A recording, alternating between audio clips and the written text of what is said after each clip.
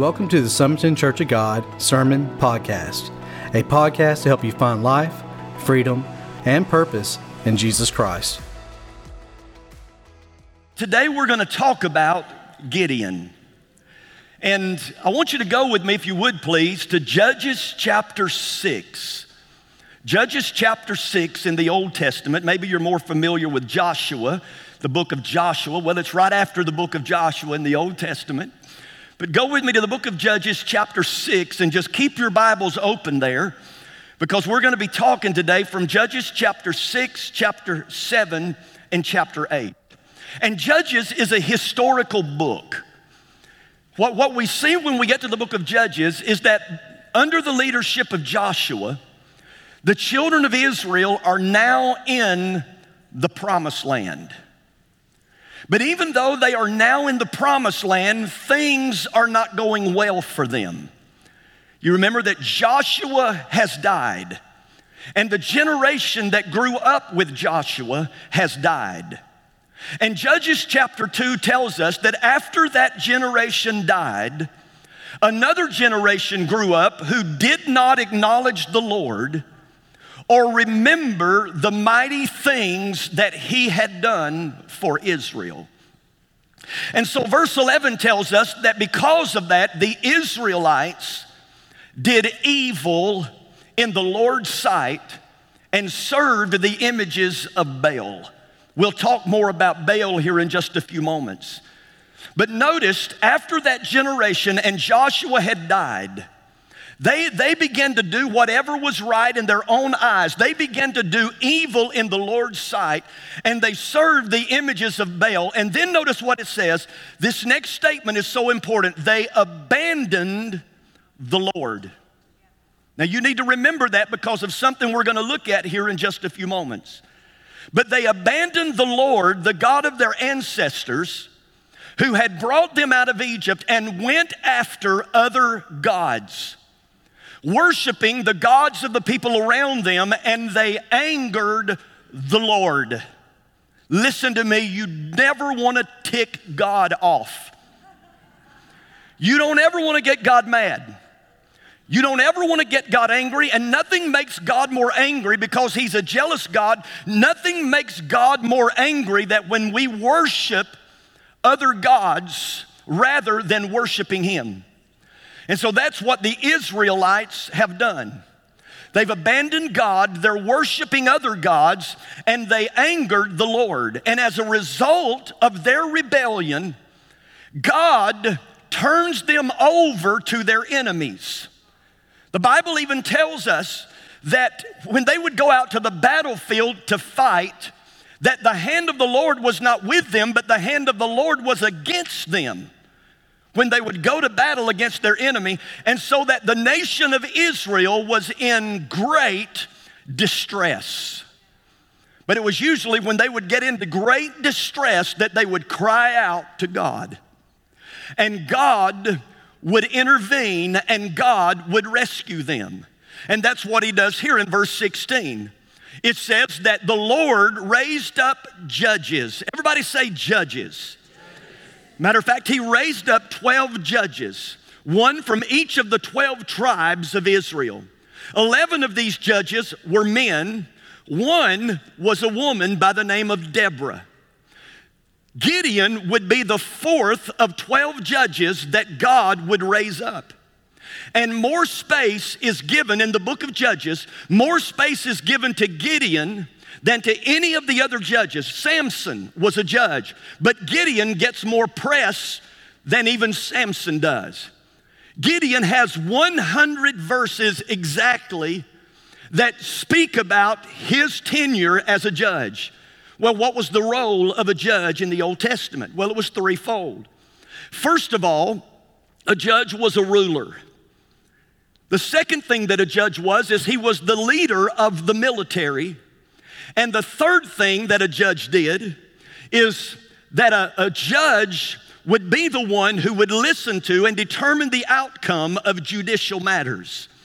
So that was a pretty big role to be in, to be a ruler, to be the leader of the military, and also to be the one who handled all of the judicial judicial cases that would come up in the nation of Israel. But the Lord would raise up these judges from time to time to rescue the Israelites from their attackers. Now, when you go back and study the history of Israel, you're going to find that it's very much like things are today with the people of God. There was a recurring cycle throughout the history of the nation of Israel. It would begin with them being rebellious towards God. And because of their rebellion, there would be retribution. God would hand them over to their enemies. God would allow them to suffer the consequences of their bad choices. But then in their distress, the people would cry out to God and they would repent of their sins. And then God would intervene and God would rescue his people. And this is what we see happening as we go into Judges chapter 6 and look at the life of Gideon. Because in Judges chapter 6 verse 1, notice what it says. It says the Israelites did evil in the Lord's sight. Well, let me tell you, a better translation here would be once again, the Israelites did evil in the Lord's sight. So, because of their rebellion, God handed them over to the Midianites, look at this, for 7 years. For 7 years they would be oppressed, and for 7 years they would be impoverished by the Midianites. And notice what verse 2 tells us. It says that the Midianites were so cruel that the Israelites made hiding places for themselves. They were hiding from the enemy. It sounds like the story we read with Jonathan as well, doesn't it? That the Israelites were hiding from the Philistines. And they're hiding now from the Midianites. Because the Midianites were so cruel, the Israelites were hiding in mountains, in caves, and in strongholds. And then the Bible goes on to describe what these Midianites were like. That they were so numerous, the men and their camels, they were so numerous that you could not count them. And here's what they would do. One time every year for 7 years, after the Israelites had worked so hard cultivating the soil, planting the seed, making sure that the rodents and the weeds stayed out of their garden, then finally when harvest time would come, that's when the Midianites would show up. And the Midianites would come in and they would steal the crops that the Israelites had worked so hard to harvest. But not only would they steal all of the harvest, they would also take their sheep, their goats, their cows, their donkeys. They would take everything that the Israelites had. And verse 6 tells us that because of that, Israel was reduced to starvation by the Israelites because they had nothing left to eat. Now let me ask you this, those of you that plant a garden, those of you that have a garden, what would you do if after all the hard work that you put into that garden, that every time harvest time would come, an enemy would come in and devour all of your crops? How would that make you feel? Well, that's what's going on here with the nation of Israel. And on top of that, God is the one who is allowing this to happen so that the Israelites are reduced to starvation by the Midianites. But then notice what happens. Then the Israelites cried out to the Lord for help. You see, the Lord allowed the Midianites to oppress and impoverish the Israelites because he hoped to bring them to a place where they would cry out in their distress and turn their hearts back to God. And that's exactly what happens here. Then we go to verse 7. It said that when they cried out to the Lord because of the oppression of the Midianites, notice what the Lord does. The Lord sent a prophet to the Israelites. Now, I can imagine the nation of Israel are probably saying, Lord, what we need right now, first and foremost, what we need right now more than anything, God, is we need a deliverer. We need a mighty warrior. We need somebody that will come in here and rescue us. And God is saying, no, it's not a mighty warrior that you need right now, first and foremost. He said, what you need right now is a prophet. And notice what the prophet of the Lord does. The prophet of the Lord comes with the word of the Lord. And notice what he says. He said, this is what the Lord, the God of Israel, says. I brought you up out of slavery in Egypt. We're going to see their Juneteenth moment here, where the Lord delivers them from their slavery and from their bondage. He said, this is what the Lord, the God of Israel, says. I brought you up out of slavery in Egypt. I rescued you from the Egyptians and from all who oppressed you. I drove out your enemies and gave you their land. I told you, I am the Lord your God.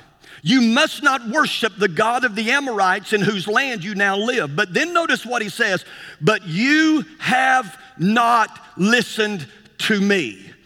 That will get us in trouble every single time. It's when God speaks his word to us, but we've not listened. And so they're wanting a deliverer. They're wanting somebody who's going to be a mighty warrior to come in and rescue them. But God said, no, before you can be rescued, you need to know why you got yourself in this mess to begin with. And aren't you thankful today for the word of God? Because there's a lot of people maybe even sitting in this room here today thinking, well, what I need is I just need somebody that will come in here and rescue me out of this mess that I'm in. No, the first thing you need is somebody who loves you enough, who will speak the truth of God's word to you and say, listen, you need to know why you got yourself in this mess to begin with. And only when you know why you've got yourself in this mess can we start working to get you out of this mess. Oh, somebody missed a good opportunity to give the Lord a good praise right there. And so that's why first he sent them a prophet. And notice the prophet's not even named. We don't even know who the prophet was. But after he sent them a prophet to remind them of why they're in the mess that they're in, now he can begin the process of delivering them from the oppression of the Midianites. This is where we get to verse 11 and the call of a guy by the name of Gideon. It says that the angel of the Lord. Now it's important when you read your Bible, especially in the Old Testament, that you understand this says not an angel of the Lord. It says the angel of the Lord. What this is what we call a theophany. It is a pre-incarnate appearance of Jesus. This is Jesus himself showing up to call Gideon into action. And the angel of the Lord, the captain of the Lord's host, came and sat beneath the great tree at Ophrah, not Oprah. All right, let's get that straight. Not Oprah, Ophrah, which belonged to Joash, the clan of Abiezer. And then notice what happens. The angel of the Lord shows up to this place, and Gideon, the son of Joash, was threshing wheat at the bottom of a wine press to hide the grain from the Midianites. Now, that's not how you threshed wheat. The wine press was for the grapes. You would put grapes in the wine press, and then you would have women and possibly men that would barefooted get into the wine press, and they would walk on the grapes and squeeze out the juice. And when you threshed wheat, you did that out in the open. You had a wooden floor, and you would want to make sure you're in a high place where you have a good breeze, because you would take that wheat with like a pitchfork and you would toss it up into the air, and it would blow the husk. The wind would blow the husk away, and then the heavy grain would fall to the threshing floor. But notice, he's not out in the open threshing wheat. He is hiding in a wine press, because he's trying to hide the grain from the Midianites. Because he knows if the Midianites see this grain, they're going to take it from me. They're going to steal it from me. And so here he is hiding in a wine press. But then look at verse 12. It said that the angel of the Lord appeared to him, and this is what I love. He came to Gideon right where Gideon was. How many of you know that God always comes to us right where we are? But how many of you know he won't let us stay right where we are? But he does come to us right where we are. And he comes right to where Gideon is. The angel, notice, the angel of the Lord appeared to him and said, I love this, mighty hero, the Lord is with you.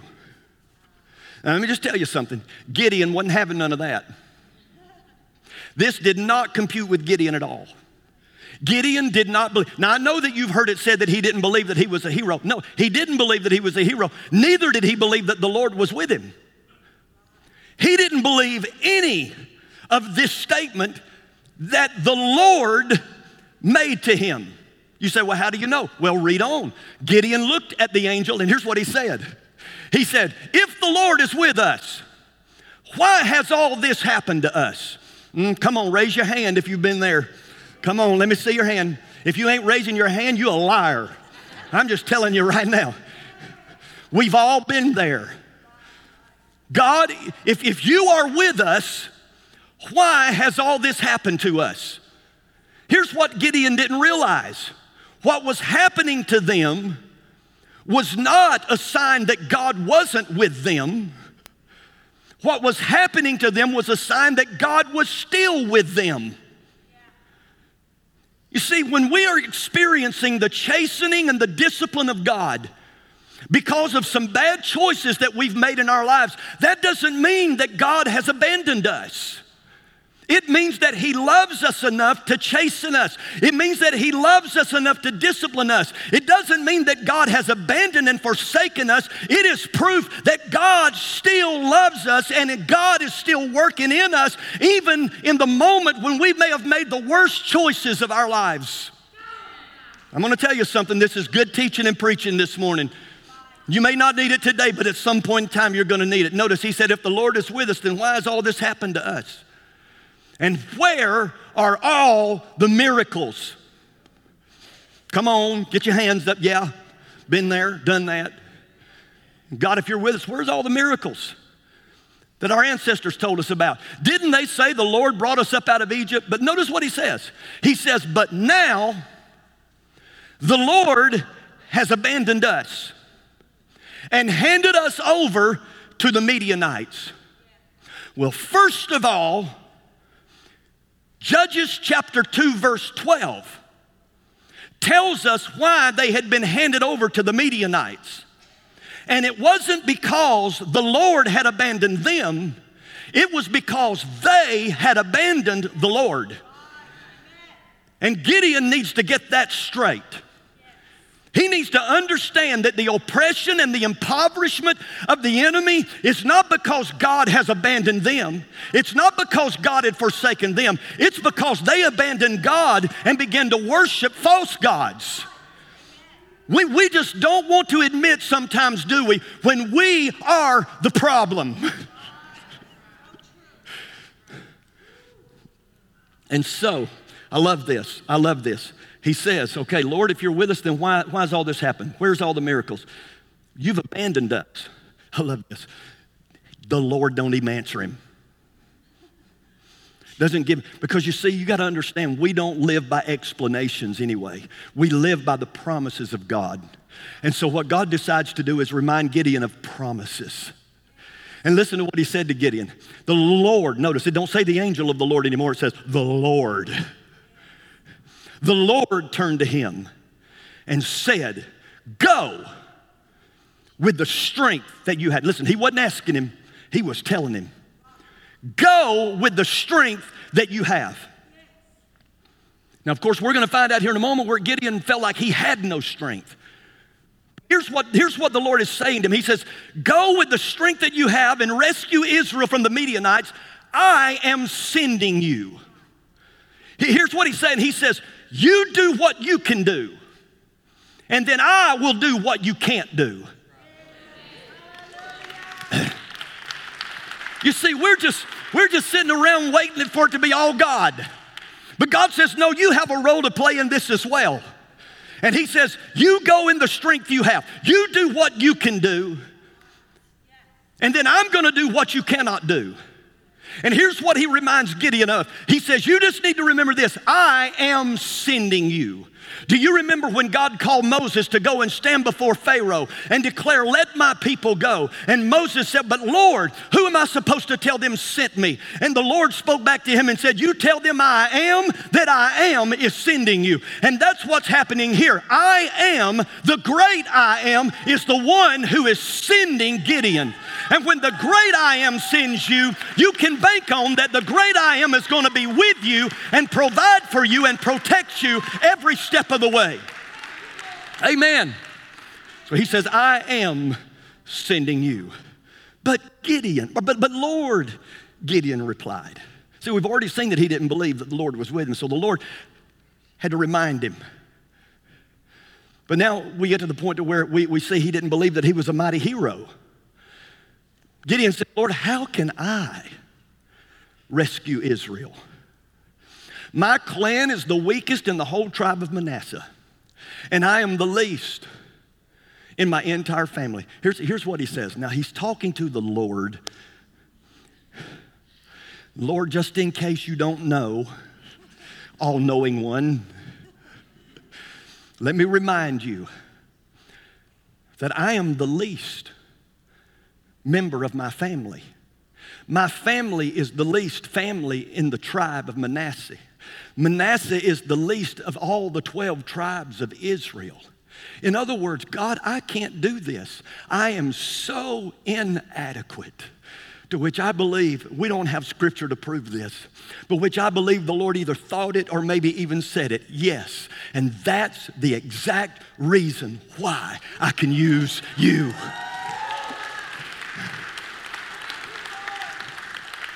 Because as we read on here in just a moment, when Gideon made this statement, the Lord didn't say, oh, come on, Gideon.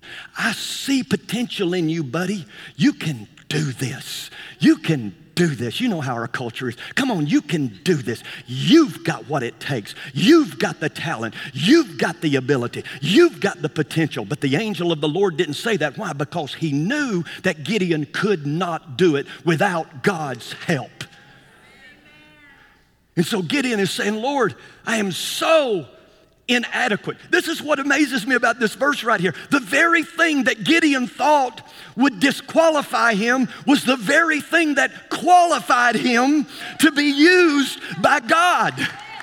Because any of us in this room here today, and may I speak specifically to some men in this room here today, the only way that God can use us to the level that he really wants to use us is when we come to that place where we feel that we are so inadequate that we cannot do it without God. Because it's only when we recognize our inadequacy that we begin to recognize God's adequacy, amen, and that we cannot win one battle without the Lord on our side. Amen. Come on, somebody. Hallelujah. And so the Lord answered back to him and says, listen, Gideon, I will be with you. Listen to me, man, this morning. The Lord wants you to know for the assignment that he's given you, for the call that's on your life, he wants you to know that he will be with you. That he is with you. And the Lord said to him, I'll be with you, and you will destroy the Midianites as if you were fighting against one man. Now, after an encounter like that, what do you think Gideon's response is going to be? Gideon said, well, if you're truly going to help me, show me a sign. Show me a sign to prove that it's really you, Lord, who's speaking to me. I mean, come on. Is it not good enough that Jesus himself came and called you and assured you? What more of a sign do you need? But God is so patient with Gideon. Because let me tell you what God is doing. God is building. God is strengthening Gideon's faith in him. And so he says, show me a sign. And then he says, but before you do, he said, just wait right here for just a minute. And Gideon runs off. And let me tell you what Gideon does. He goes and he gets an offering. He prepares an offering because he knows before I can ask anything from God, before I get anything from God, I need to give something to God. And he goes and he prepares an offering for the Lord. He gets the finest goat in his father's herd. And then the Bible says that he takes an ephah of flour. You say, well, that don't sound so much. 48 pounds of flour. Now, let me tell you something. That's a lot anytime, but it's a whole lot when there's a food shortage in the land because the enemy's stealing all your food. But notice he said, I'm going to bring God the best that I have to offer. And he brought him that goat, and he prepared bread from that flour, the 48 pounds of flour that he had, and he brings it back to the Lord. And the Lord tells him, you see that rock over there? He said, take your offering and put it on that rock. And Gideon takes his offering and he puts it on the rock. And the Lord, who had a staff in his hand, just reached over and with the tip of his staff touched the rock, and boom, fire hit that rock and consumed the goat and consumed the bread. And then it says that the angel of the Lord disappeared. And then Gideon was like, oh, sovereign God. He said, I have seen the Lord face to face. Now you can understand what Gideon understood about that was anybody who saw the Lord face to face wouldn't live, because the Bible says that anyone who sees his face will die. He thought he was going to die, but then the Lord spoke back up to him and said, chill, buddy, chill, bro. You're not going to die. And so look what Gideon did. Verse 24, Gideon built an altar to the Lord there and named it Yahweh Shalom, which means the Lord is peace. You see, he's building the boy's faith. He's getting to know who the Lord is. And he said, yes, I know that I'm going to face a lot of hostility. And yes, I know that I'm going to face a lot of opposition. But you know what? Now I know that the Lord is with me. Now I know that the Lord's hand is upon my life. And so I'm not going to worry, and I'm not going to be full of anxiety. I'm going to walk in peace because I know that God has this. But then look at the very next thing that happens. It says, that night, the Lord said to Gideon, okay, boy, it's time for the serious stuff to begin. He said, Gideon, take the second bull, the prize bull from your father's herd, the one that is 7 years old. And listen to what he says. He says, pull down your father's altar to Baal and cut down the Asherah pole standing beside it. Who was Baal? Baal was the fertility god.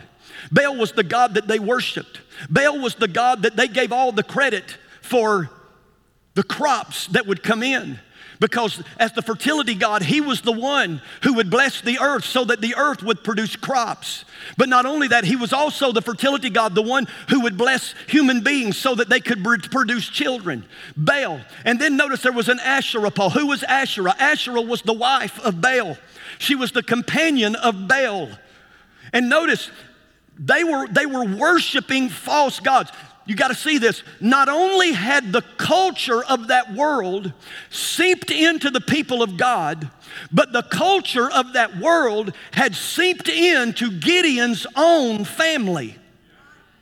And the Lord is saying to Gideon that before I can take you out there on the battlefield where Midian is, we've got to start in your backyard.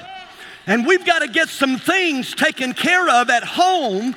We've got to get some things. And listen to me, this is what I believe made Gideon a real hero in the eyes of the Lord. It's not how he delivered the Israelites from the oppression of Midian, but because he was obedient to the Lord and dealt with the idols and the false gods in his own house and in his own family. And listen to me, gentlemen in this room here today, that's where it begins. It always begins at home. And notice he says, you're to pull down your father's altar to Baal. You're to cut down the Asherah pole beside it. And then you're to build a new altar. You are to build an altar to the Lord your God here on this hilltop sanctuary, laying the stones carefully. They were not to cut the stones, because when they would cut the stones, the people would fall into idolatry. They were to just take the stones naturally and carefully lay those stones so that it didn't look like some kind of an idol that the people would worship. And he said, build an altar to the Lord your God here on this hilltop sanctuary, laying the stones carefully. And then he said, sacrifice the bull that I told you to get as a burnt offering on the altar, using as fuel the wood of the Asherah pole that you cut down. Here's what the Lord is saying. The Lord is saying it's time for you to tear down the altars of those false gods that you have been worshiping, and it's time for you to build a new altar, an altar where people will come to worship me and me alone. Because there's not room enough in your heart, and there's not room enough in your life, and there's not room enough in your marriage, and there's not room enough in your family, and there's not room enough in our community, and there's not room enough in our state, and there's not room enough in our nation, and there's not room enough in our world for more than one altar. Come on, somebody. Matthew 6:24. Jesus said, no man can serve two masters, because you will either love the one and hate the other, or you will cling to the one and forsake the other. And here's what the Lord says to Baal. Here's what the Lord says to Gideon. He says, if you will deal with what you allowed in your own home, then I will deal with the Midianites when the time comes for the Midianites. If you deal with what you allowed, then I'll deal with what I allowed because of what you allowed. Oh, somebody hear me preach this morning.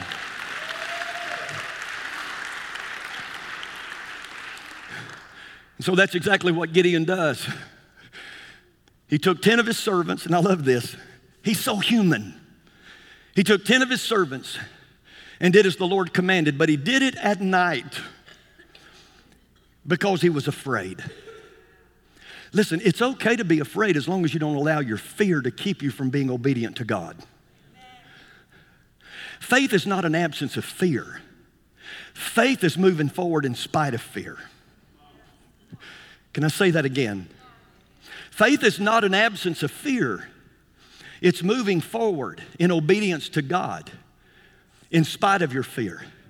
And it says that he did it because he was afraid of the other members of his father's household and the people of the town. And notice, he took 10 people with him.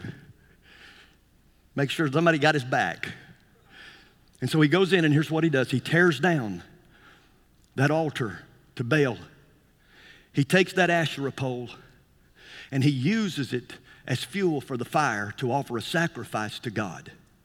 Well, the people get up the next morning, and they recognize what's been done, and they're like, who did this? Who tore down the altar of Baal? Who destroyed the Asherah pole? And when they began to investigate, they found out that it was Gideon, the son of Joash. And so they go to Joash's house and they said, Gideon, bring him out here. He deserves to die because of what he's done. And now we see the influence of a son on a father. Ooh, let me say that again. Remember, we saw that with the story of Jonathan too. That Jonathan had an influence on his father. Gideon would have an influence on his father because here's what his father says, and I love this. His father says, listen, why are you defending Baal? Matter of fact, anybody who defends Baal, they'll be put to death by tomorrow morning. If Baal is the God that you think he is, here's what he says, then he can defend himself. And they were cool with that. And from that point on, they gave Gideon a nickname, and his nickname became Jerubbaal, which means let Baal defend himself, because he broke down Baal's altar. And so now every time that they would see Gideon, they wouldn't call him Gideon, they would call him Jerubbaal. Baal's after you.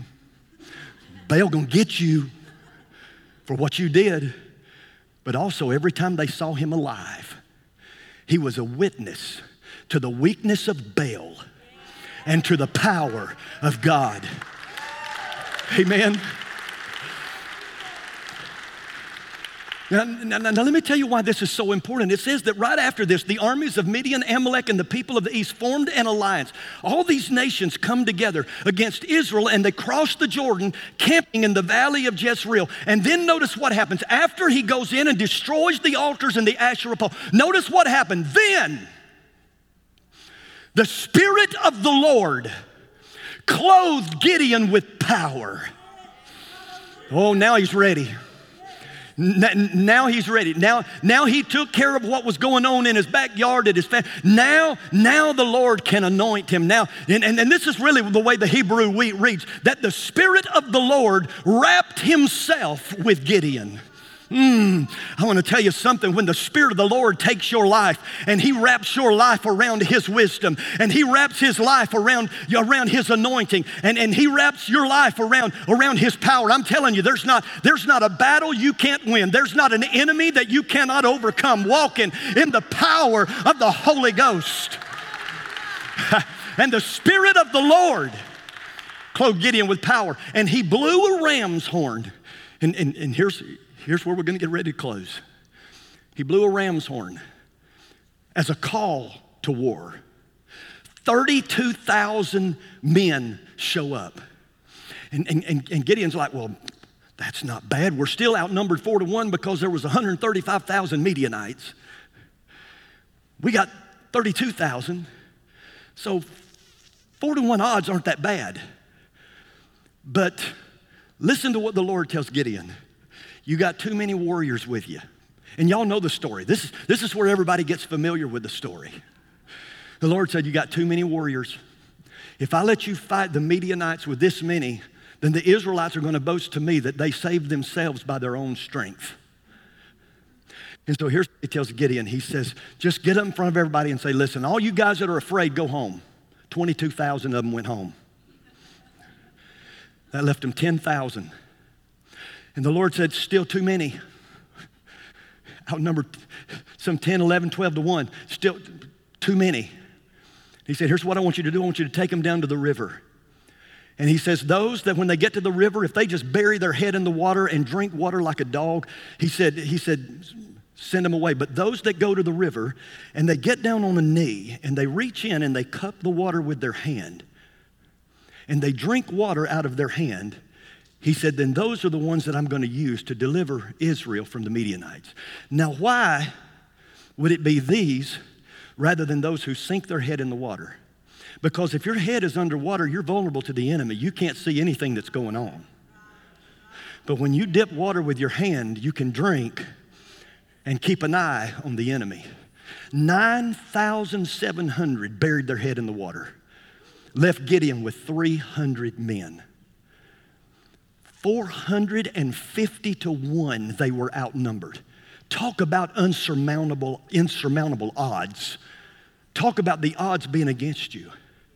But God would use those 300 men along with Gideon to deliver people from the oppression and the impoverishment of the Israelites. But not only did he narrow it down to 300 men, listen to this, none of them had swords, none of them had spears, none of them had shields.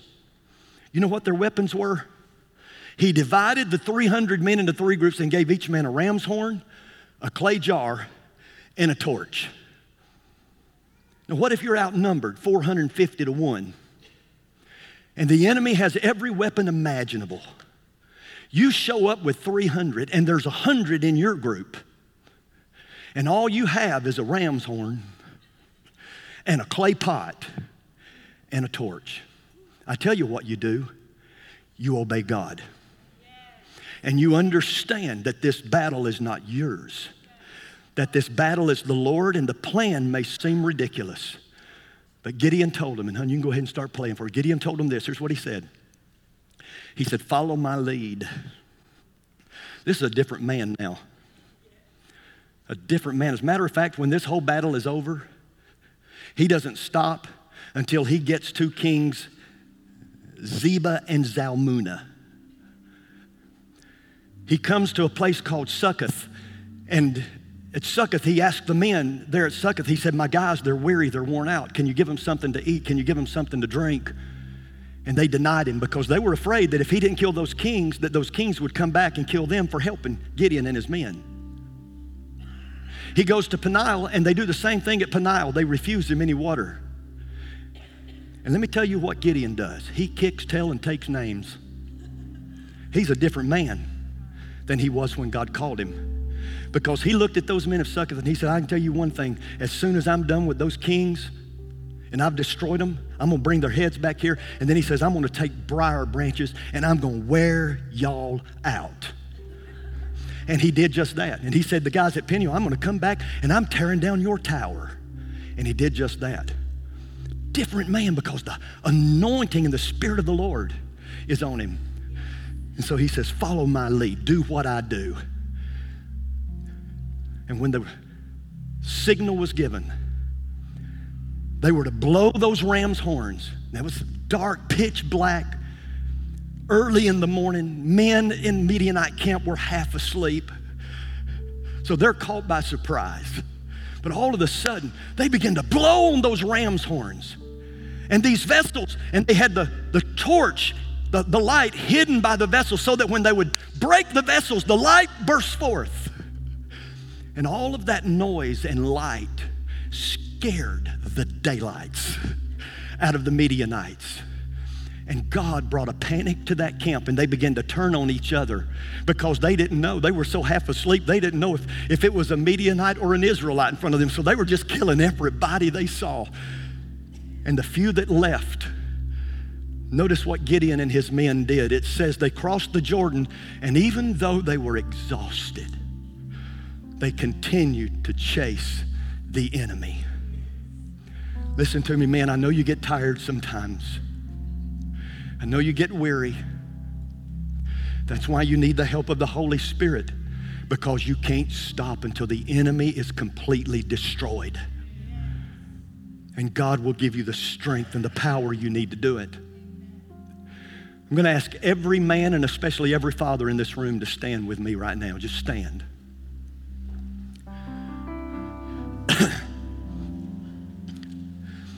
Team, if you'll come on back out and get ready to go back into that song we were singing earlier.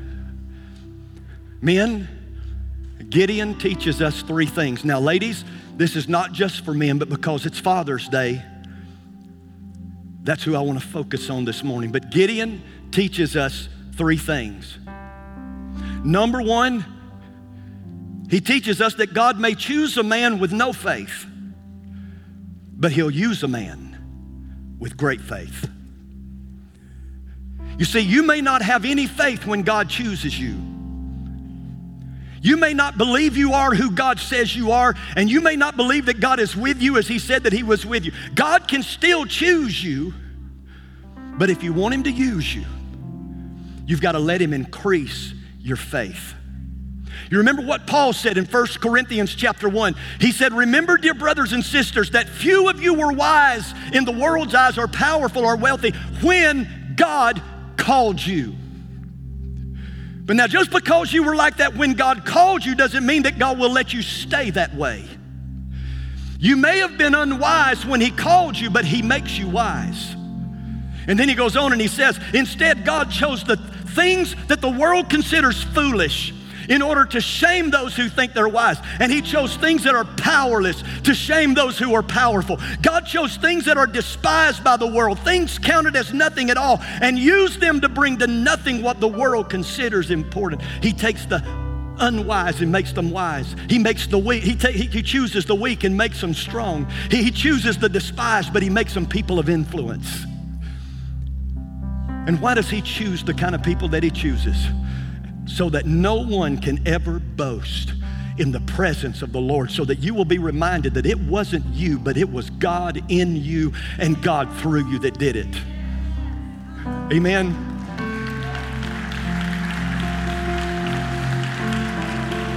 And then, gentlemen, here's the second thing that Gideon teaches us, and that is, before you can defeat the enemy on the battlefield, you must destroy the enemy in your own backyard. That is so important, because we've allowed culture to seep in to our family. We've allowed the culture to seep in.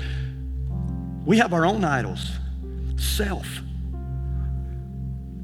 money, recreation, entertainment, other relationships. We have our own idols. But let me tell you something. Before you're going to win the battle against the devil, you're going to have to destroy the enemy in your own house. You're going to have to get rid of those altars that you've constructed to Baal and those Asherah poles. And what they were doing when they worshiped Baal was saying, it wasn't God who provided for us, it's Baal who provided for us. And if we're looking to and trusting anything else as our provision and our protection, then we are worshiping at the altar of Baal. We got to tear that altar down. We got to tear those Asherah poles down and build a new altar unto the Lord. And then here's the last thing that he teaches us, that broken men make the best heroes. Broken men, men who realize how inadequate they really are. Men who realize that apart from God, we are nothing. Paul said it like this. He said, you see, we don't go around preaching ourselves, but we preach that Jesus. We don't preach about ourselves. We don't talk about ourselves. We preach and we talk about Jesus. And we ourselves are your servants for Jesus' sake. For a God who said, let there be light in the darkness, has made this light shine. Bradley sang about it at the beginning of this message today. He said, let this light shine in our hearts so that we could know the glory of God that is seen in the face of Jesus Christ. And then listen to what he says. We now have this light shining in our hearts, but we ourselves are like fragile clay jars containing this great treasure. This makes it clear that our great power is from God and not from ourselves. You remember when they went to war, what did they have? They had a clay pot with light in it, but in order for the light to shine, in order for the light to be exposed, in order for the light to burst forth, what had to happen? The vessel had to be broken. The vessel had to get out of the way. Jesus said you don't light a light and then put it under a vessel. But he said you got to remove the vessel so that the light that represents the presence of the Lord, that represents the power of the Holy Spirit.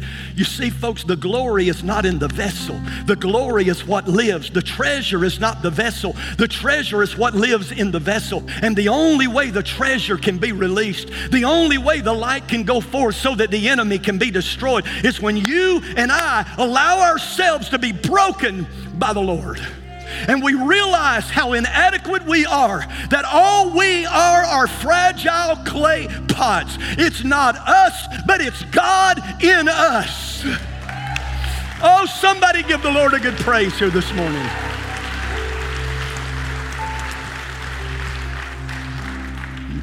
Now I want ladies, others that are around these men, I want you to get up and I want you to just go over to where they are. If you're near a man, I want you to reach over there and lay your hand on them. I want every man in this room here to know today you're a Gideon. You may not think you're a great, mighty hero, but you are. God sees in you things that you don't see in yourself. I don't care how much you failed God. I don't care how inadequate you may think you are. The very thing, you need to hear me, the very thing that you think has disqualified you is the very thing that God says qualifies you to be used for my glory and to be used for my honor. Ladies, would you just lay your hands and just pray over every one of these men today? Oh, Father, I thank you for these mighty heroes in this room here today. I thank you for these mighty warriors in this room here today, God. I thank you, God, that they're called by you. I thank you that they are anointed by you, God, by the power of the Holy Spirit. God, we realize how inadequate we are. We realize, God, that we can do nothing apart from you. We know how dependent we are on you, Lord, every single day of our lives.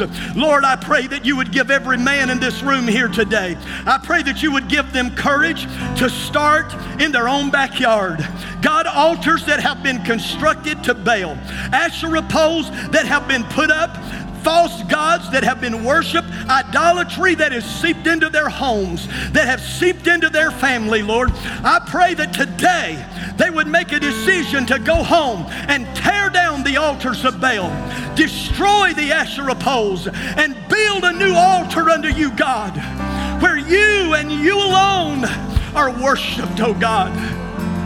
God, we may have had little faith when you found us.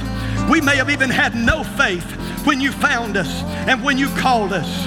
But we know, Lord, that you work in such a way as to increase our faith. God, I pray that you would increase the faith of every man in this room here today. May they be assured, may they be reminded this morning, Lord, hallelujah, that you are with them. that you are with them, that I am has sent them. I am is sending you. And He's going to give you the power, and He's going to give you the wisdom that you need to do what He's called you to do.